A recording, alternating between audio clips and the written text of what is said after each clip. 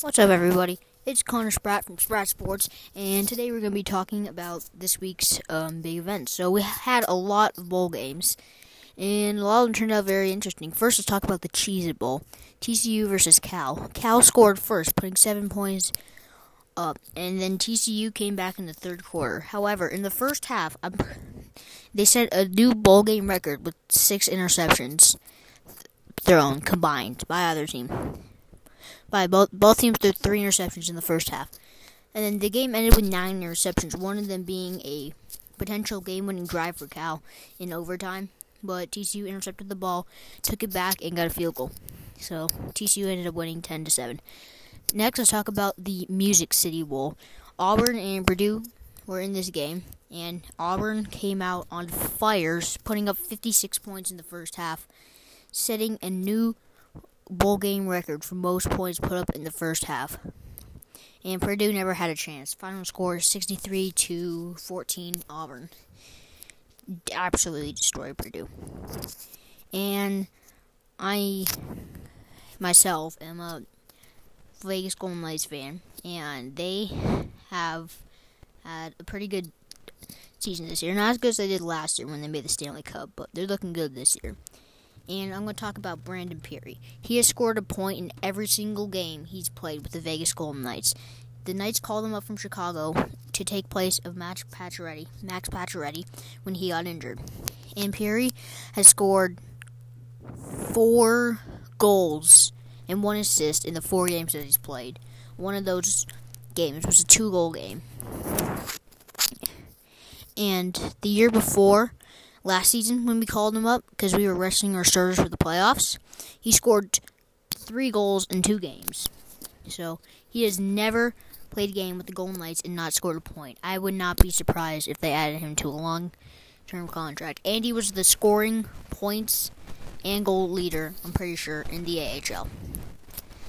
Next, let's talk about the NFL. This season has been crazy.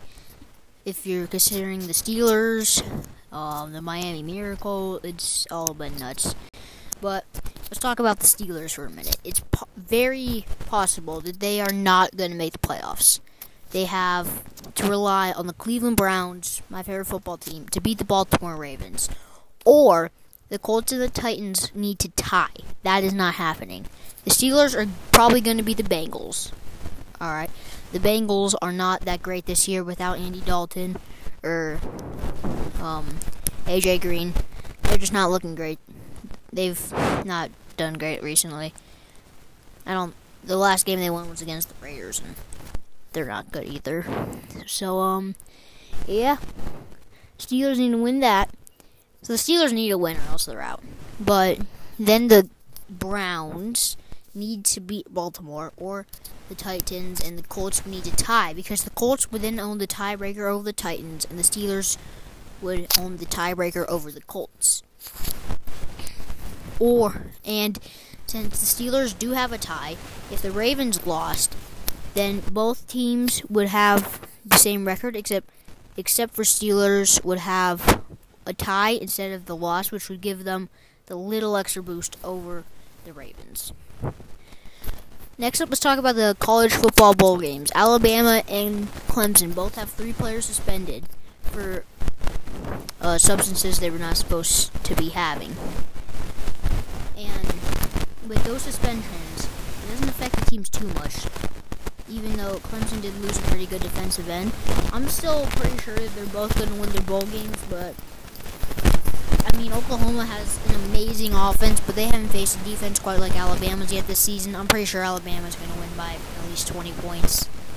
And for Notre Dame and Clemson, Clemson's favored by 13.5 points. I think it's going to be a lot closer than that, unless Notre Dame doesn't show up. But I'm pretty sure they're going to be way more prepared for this game than they were for most of the games this season. Yeah, I'm pretty sure that Clemson and Alabama are both going to win the games. And it's going to be a nice national championship game if it does happen. But, so, yeah. Yeah, well, basketball. LeBron James has been injured, and he is out for a few games because the Lakers don't want to take any extra risks with him. Because if they do, then who knows what might happen. He might be out for the season. There go the Lakers' playoff dreams. So they're not taking any risks with him. And they absolutely demolished the Warriors on Christmas Day. I think they won by like 26 points. It was pretty remarkable. I watched the game. It was crazy. Yeah. And MLB, pretty much all that happened there was Nelson Cruz traded from, or not traded, he signed free agency with the Twins. That should definitely help the Twins get some more power on the lineup, because they have not looked great the past few seasons, or even near a playoff spot. So he's definitely going to help out the Twins, but I don't know. I don't think they're going to be a playoff team. I'm so not sure about that. I don't think they're a playoff team. Yep. Guess that's all for today. See you guys all next time.